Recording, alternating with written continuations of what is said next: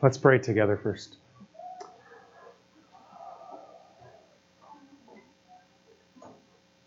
God, you have done an amazing thing to call us weak, broken, abused, hurting people together as your children. I pray today, God, that you would help us through this word to see Jesus and make us more like him. The one who, though he was God in heaven, seated on high, he emptied himself, took on the form of a servant, became like one of us, and he would bring us up into his glorious privilege along with him. God, help us to see Jesus and delight in him and satisfy our souls in him. Amen.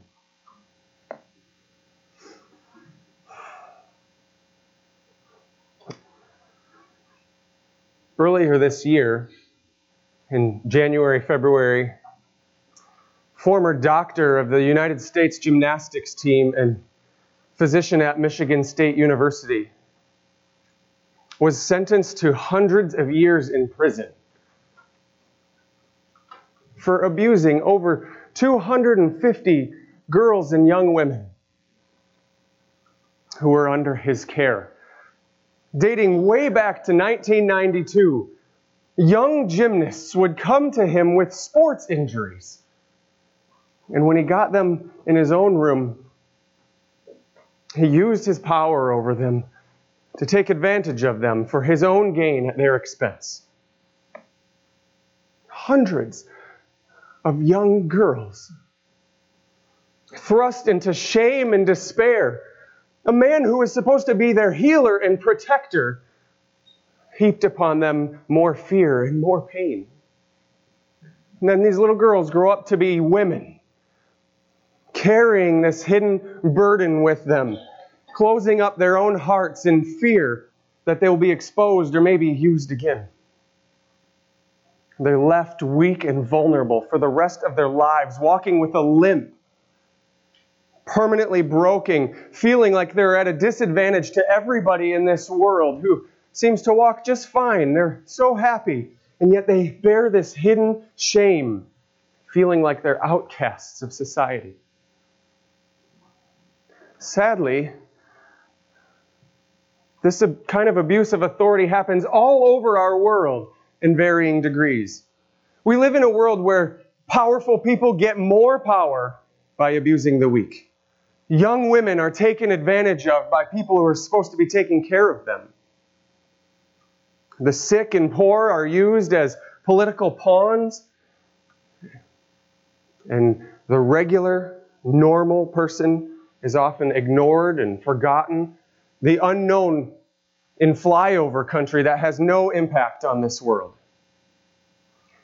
But we'll see from our text today that the ruler of heaven and earth, the King of kings and Lord of lords, who holds all power and authority in himself, is much different. Jesus uses his advantage for the good of the disadvantaged. He uses his authority for the benefit of his people. He comes down from his place on high in order to be the Savior of the lowly. So let's read in Matthew chapter 8, verses 1 through 17, how this man with such remarkable authority is no one to fear, but one who comes down to serve us and bring us up with him. Matthew chapter 8, verses 1 through 17. When he, Jesus, came down from the mountain, great crowds followed him. And behold, a leper came to him and knelt before him, saying, Lord, if you will, you can make me clean. And Jesus stretched out his hand and touched him, saying, I will, be clean. And immediately his leprosy was cleansed. And Jesus said to him, see that you say nothing to anyone, but go, show yourself to the priest, and offer the gift that Moses commanded as a proof to them. When he had entered Capernaum, a centurion came forward to him, appealing to him, Lord, My servant is laying paralyzed at home, suffering terribly." He said to him, "I will come and heal him." But the centurion replied, "Lord, I am not worthy to have you come under my roof, but only say the word and my servant will be healed. For I too am a man under authority with soldiers under me, and I say to one, 'Go,' and he goes, and to another, 'Come,' and he comes, and to my servant, 'Do this,' and he does it." When Jesus heard this, he marveled and said to those who followed him, "Truly I tell you, with no one in Israel have I seen such faith. I tell you, many will come from east and west and recline at table with Abraham, Isaac, and Jacob in the kingdom of heaven, while the sons of the kingdom will be thrown into the outer darkness. In that place there will be weeping and gnashing of teeth." And to the centurion he said, "Go, let it be done for you as you have believed." And the servant was healed at that very moment. And when Jesus entered Peter's house, he saw his mother-in-law lying sick with a fever. He touched her hand, and the fever left her, and she rose and began to serve him. That evening they brought to him many who were oppressed by demons, and he cast out the spirits with a word and healed all who were sick. This was to fulfill what was spoken by the prophet Isaiah. He took our illness and bore our diseases. This is the word of the Lord. Thanks be to God. So you can see Jesus coming down after we spent time in the Sermon on the Mount. He comes down from the mountain, and immediately there's these three healing situations. And it seems like at a basic level, he's teaching us to put actions to our words, as he did. Jesus taught about love on the Sermon on the Mount, what the law is all about, how it's meant to love people. And he comes down from the mountain and puts that love in action. And that's the simple truth of what's happening here. But the way he tells the story, Matthew tells this story, is so much more beautiful in how he unfolds it. So much better than a simple command to go and do likewise. So how does he do it? Where have we come from? We've spent weeks in this Sermon on the Mount where Jesus expounds on the law with power and authority. He exposes hypocrisy. He reveals his own authority. He tells people that the law is meant for love, and he warns them of the serious consequences of hearing his words and not putting them into action. And by the end of it, people are in awe. Their mouths agape, picking their jaws up off the floor, saying, "Who is this guy?" Chapter 7, verse 29 says, "He taught as one who had authority and not as their scribes." He taught as though he didn't simply know the law, but as though he was the one giving the law. Jesus displays this incredible authority as king through his teaching, as though he is the lawgiver, thundering decrees down from the mountaintop, or the judge high upon his bench, issuing his judgments. And then we see this transition in the very first verse in chapter 8. He came down from the mountain. The judge takes off his robe, steps down from his bench, and walks among the disadvantaged, the people who have experienced injustice, the ones who feel like they are the outcasts of society. He goes right to those who are the most vulnerable and puts his words of love into action. And here we see the main point that we'll be thinking of as we go through this text. Jesus puts his love into action by coming down from his glorious place of privilege and advantage to lift up the disadvantaged with him. Jesus puts his love in action by coming down from his own advantage to lift up the disadvantaged. So we'll look at that in the three scenes that Matthew unfolds for us here. There's three disadvantages that he lays out for us to see that Jesus enters into. The first of the unclean, the leper, who was an outcast from society. The Gentile, who was seen as dirty and an invader. And third, an unknown person. There were serious social disadvantages in each of these cases, but Jesus used his authority to lift them up out of it alongside of himself. So first, let's look at that first disadvantage in verses 1 through 4. I'll read those 4 verses again. When he came down from the mountain, great crowds followed him, and behold, a leper came to him and knelt before him, saying, Lord, if you will, you can make me clean. And Jesus stretched out his hand and touched him, saying, I will be clean. And immediately his leprosy was cleansed. And Jesus said to him, See that you say nothing to anyone, but go, show yourself to the priest and offer the gift as Moses commanded, for a proof to them. So to have a spot show up on your arm, a new mole, something like that, would be about the worst thing that could happen to you in ancient Israelite culture. I imagine what would happen if some mud splashed up on my arm unknowingly and dried there and kind of cracked a little bit and someone pointed it out.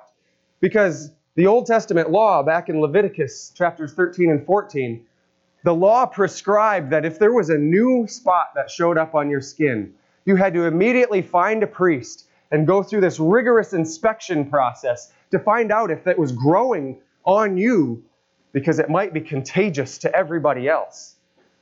And if he found it was contagious, you were cast out of society, kicked out of the camp, thrown outside the walls of the city to wander around the wilderness by yourself, scrounging for food, just trying to stay alive, alone.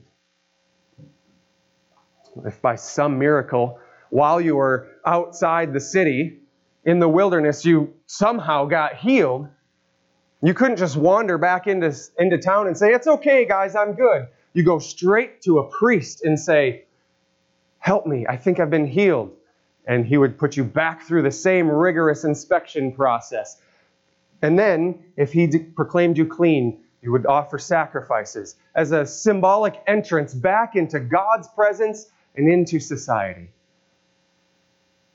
But until then, you wandered alone by yourself outside the city. If anyone came near you, you would have to yell out to them and warn to them, unclean, unclean, cover your mouth, so they wouldn't come near you and you would infect them. So with that law in mind, and that fear, that great despair that someone is feeling, being left outside of society, see here in verse 2 how the leper's incredibly bold. Great crowds are following Jesus, and he pushes his way to the front where Jesus is and kneels down before him, defying every rule, every law of Israel in desperation to be clean. He knows the law. He knows what he's doing. But as he looks at Jesus and hears Jesus from afar, he knows there is someone here who has authority over the law even, and perhaps he can be merciful to me. So he comes and kneels down before Jesus. The word kneel down means to bow down. It's often translated worship. It literally means to just get as low as you can before someone else and surrender to them and say, you have authority over me. Do whatever you want with me. And Jesus, who clearly knows the law, he just taught on it from the mountain. He doesn't tell everyone, okay guys, back up. You're going to get infected. He does something astounding. He touches him. He reaches out his hand and everyone gasps. And he touches him. The law said that Jesus will be made unclean if he touches him. Jesus knows this, and yet he came to start a new phase in redemptive history. In Christ, the kingdom is being turned inside out. Jesus touched him and said, be clean, and immediately he was cleansed. The one who teaches with authority, instead of becoming unclean himself, he makes the unclean man clean. What is going on here? This is a vital point that we need to see in this new age of salvation that we are in. To see how God deals with us and how he then sends us into the world as his representatives. Leprosy was symbolic of sin. It wasn't just a disease that was very dangerous. It symbolized sin. Sure, somebody getting leprosy might end up, you want to kick them out of the city because at that time they didn't have ways to treat them. And you didn't want that one disease infecting the whole city and wiping out the entire population. So it was a drastic measure to be taken. But even more than that, it was a symbol of how sin has infected the whole world. One man got leprosy, and we are all infected. The whole world is infected. And God wants none of that in His presence. If He sees a single spot of sin on any one of us, He will cast us outside the city forever. He will not have any of it in His kingdom. Just like Adam was kicked out of the garden, everybody was kept out of the ark because of the sin of the world. In Israel, lepers are kept out of the city. And He promises that no uncleanness will be in His kingdom. But in Christ, the curse of sin is reversed. No longer is sin contagious. Jesus comes down from the mountain, the most clean, pure, holy man who ever lived, and He touches the leper, and in that moment reverses the course of history.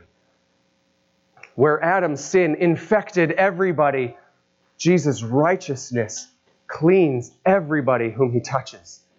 In Christ, we who are stained by sin are made holy, and now His holiness is contagious through us. He sends us out into the world without fear that we will become infected by others. We don't need to huddle together in our own little churches and build walls around ourselves, afraid that sin is going to infect us. We don't need to gather together in our own homeschool communities to keep all those public school sinners away from us. Quite the opposite. He sends us into the world to spread His holiness. We are sent to the outcasts to give them hope, to offer them restoration to the kingdom of God. What a privilege we have. We are called to be witnesses. Verse 4, Jesus says to him, "Go and to the priest and offer the sacrifice as a proof to them." That word proof is the same word we often translate witness or testimony.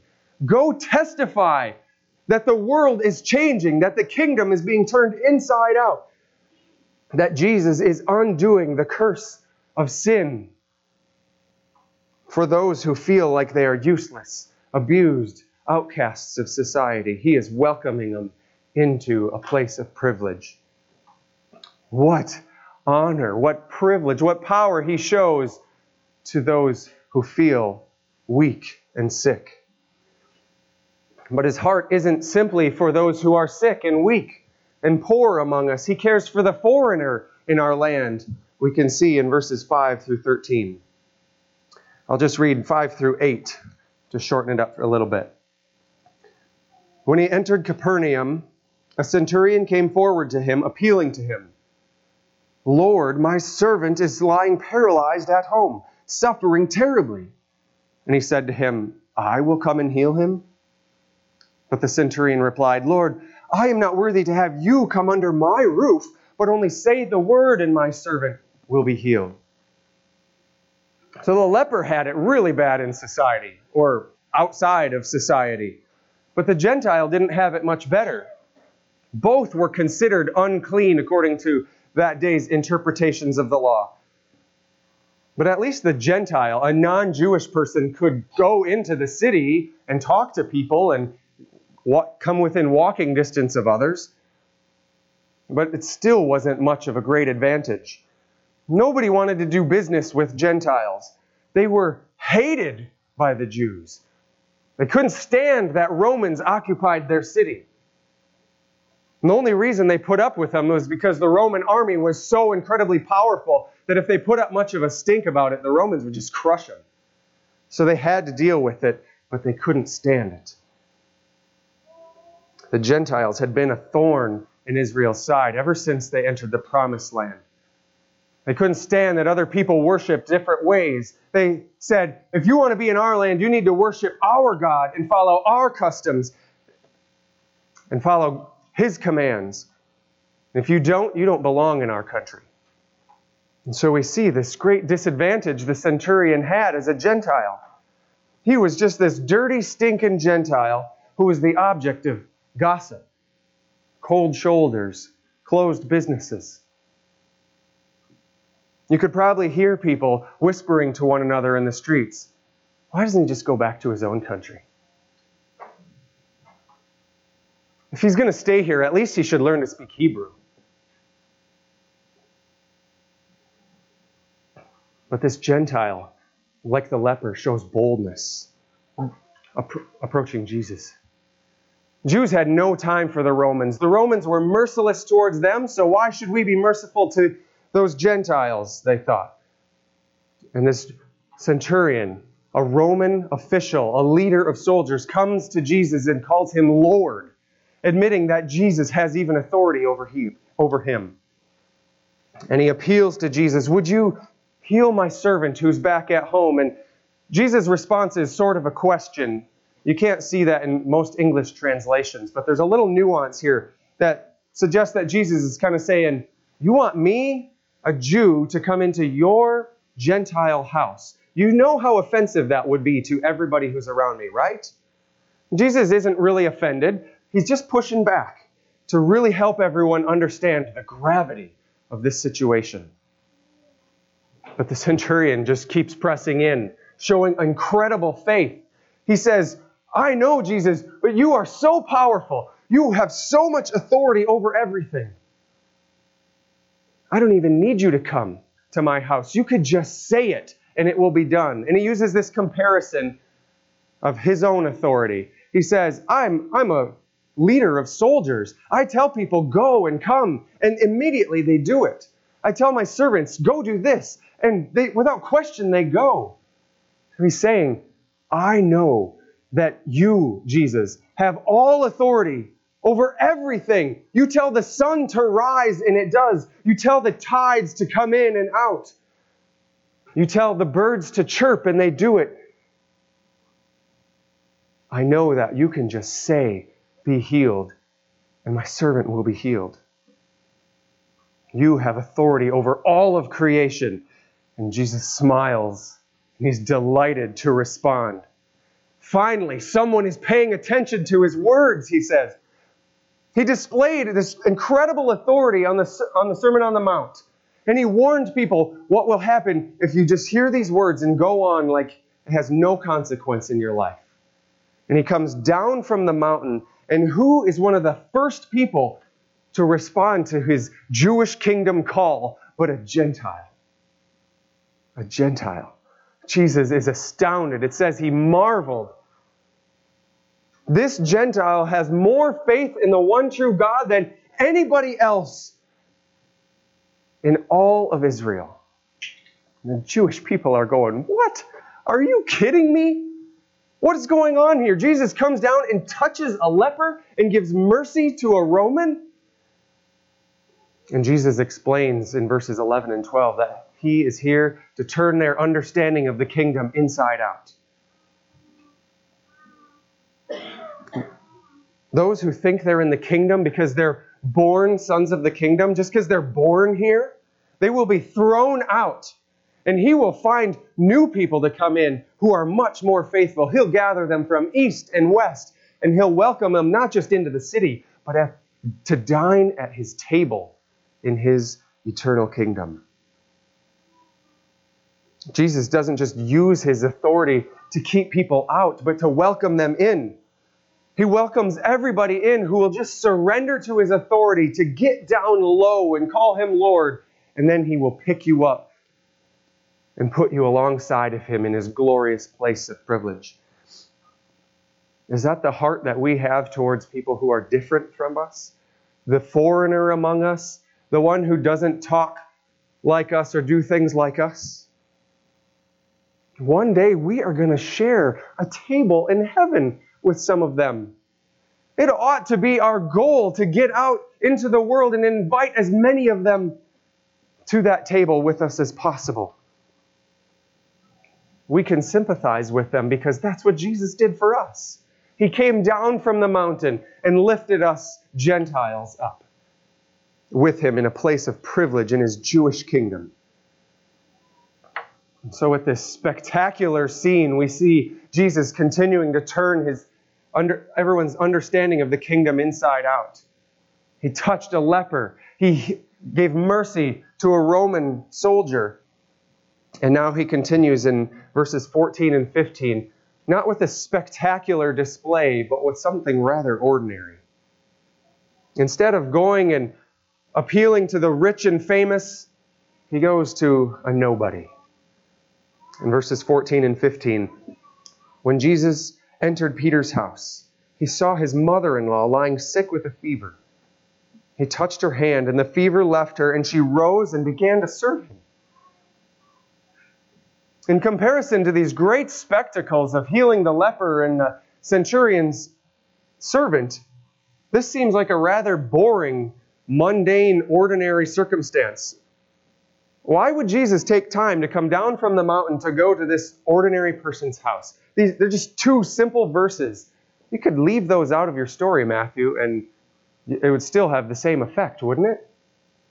There's nothing spectacular here. He's not going and appealing to the rich and famous. Hey, want to join my kingdom? He goes into nobody's house. And I think that is the point. Being a woman in that patriarchal society was its own great disadvantage. Inheritance rights were passed on through your son. So if your husband died, everything that he owned would go to his son. And if you were a woman and didn't have a husband or a son, you might be destined for poverty.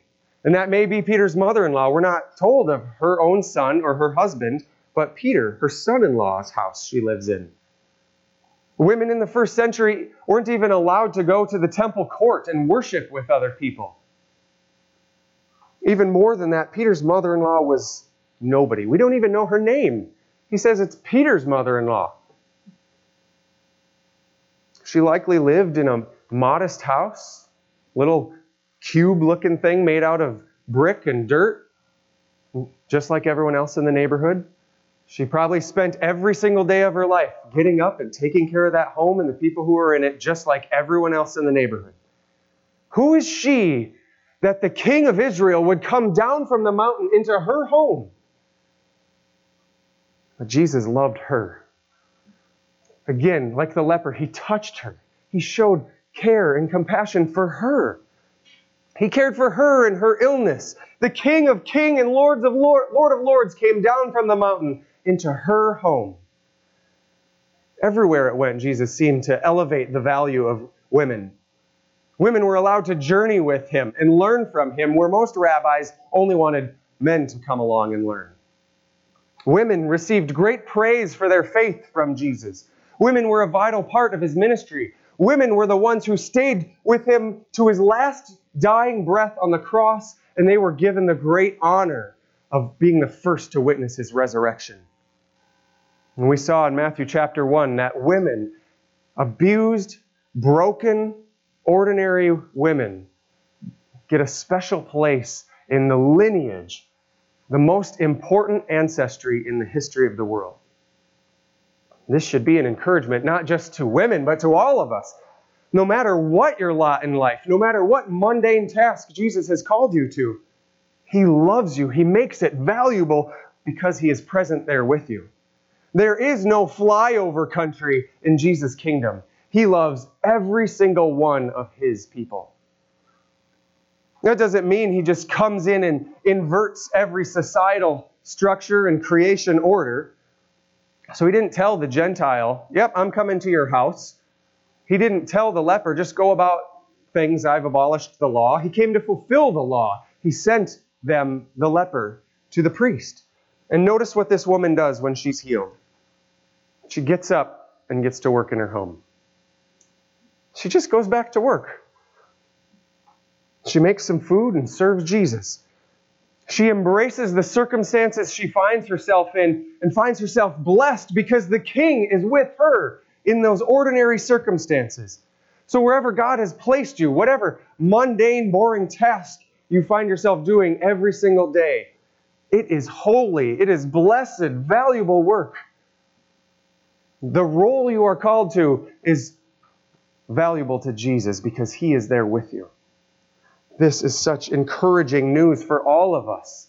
Every one of us ordinary people who live in a small town in the center, cold, barren wasteland in the middle of the United States, in an unimportant moment in history. Jesus loves us when we surrender to Him. And we see in verse 16 that all kinds of unknown people came and were healed.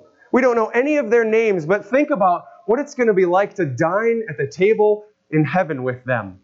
They're going to say, I was there in the Bible. You didn't see my name, but I was there. Jesus came down from the mountain and He healed me.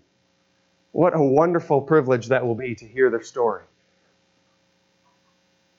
But we need to be careful not to simply stop and see Jesus on the mountain as a great wise teacher and then come down from the mountain as a great compassionate healer. He's more than that. And verse 17 grounds us in that so we understand Him correctly. Matthew writes, "This was to fulfill what was spoken by the prophet Isaiah. He took our illnesses and bore our diseases." So Matthew says, 600 years before Jesus was born, Isaiah predicted that He was going to be a great healer. But interestingly, Peter and Paul used the same prophecy not to speak of Jesus' healing ministry, but to speak of His death on the cross. They say that prophecy predicted Jesus' death for our sins. He bore our iniquities and our sins, not our illnesses and diseases. So are one of these two guys misinterpreting the Bible? What's going on? But these truths fit together so beautifully as a reminder of the holistic nature of our salvation. Jesus didn't just come and die for our sins and then release us to live in a cursed world forever. He defeated the power of sin over our lives on the cross, and He rose from the grave and said, "Now there is going to be new life for all eternity. I am changing the course of history so that those who trust in me, their sins will be wiped out. There will be no more condemnation. And one day, their bodies, their souls, their minds, all of creation will be made whole." That's what Matthew was expecting as a Jew. The Messiah to come in and recreate the Garden of Eden for everybody in Israel. Salvation is a whole humanity experience that saves us, yes, from the condemnation from sin, but also puts us in a position of privilege that we are guaranteed safety and comfort and joy forever with Him. If you haven't received this salvation today, I urge you to surrender your life. Don't just hear this and believe in Jesus, but like the leper and like the centurion, to bow down before Him and call Him Lord. You can have me. You can show mercy on me or not, but you have the power to heal me. And then He lifts us up. If you're feeling beat up by the world like an outcast in society or abused by those in power, He picks you up out of that and gives you His protection and lifts you into the loving arms of God. And then He asks you to join us in a wonderful work of continuing that in the society that He has placed us in. When He bore our sins on the cross, He lifts us up out of our own disadvantage and places us in a position of advantage and then tells us to use that privilege to help others who don't have the privilege. We all have some privilege in our life. It doesn't make any sense for us to feel guilty about it or to be ashamed for it or get defensive about it, but it's a gift from God to send us back into the world and use the privilege for those who are disadvantaged. This is a difficult calling. It's not a pleasurable privilege all the time. The life of love is hard. It led Jesus to the cross. Coming down from the mountain got Him killed, and He says it might cost us our lives, our own comfort. But that's the life of faith, the life of one who hears Jesus' words and does them.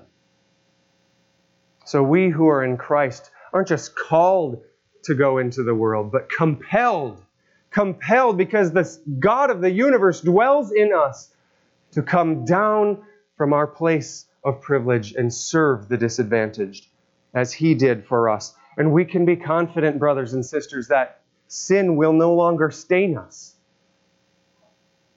Sin can't affect us anymore. We have the power of the Most High with us, and He will guide us through that. God, I pray that Redemption City Church will be that kind of people that use everything God has given us to take it into the world and display what a joy it is that the King of Kings emptied Himself on our behalf and shared His privilege with us so we could have everlasting joy with Him. Let's pray.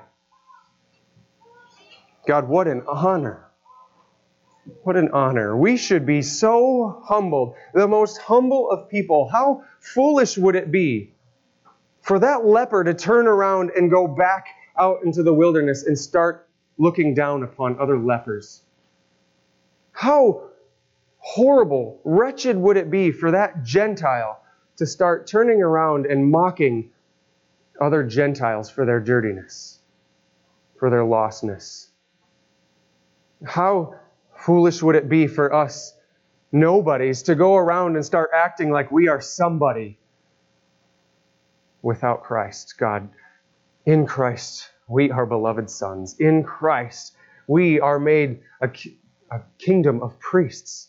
In Christ, we have access to the throne room of God. In Christ, we have the Spirit dwelling in us. Make us humble, God, to send us into the world and love those who don't have this privilege yet. Invite them in to be among us. Humble us, God, and lift our eyes to worship, to see Your healing hand, Your smiling face over us, welcoming us into Your presence. Thank You, God, that in Christ, that is our joy forever. Amen.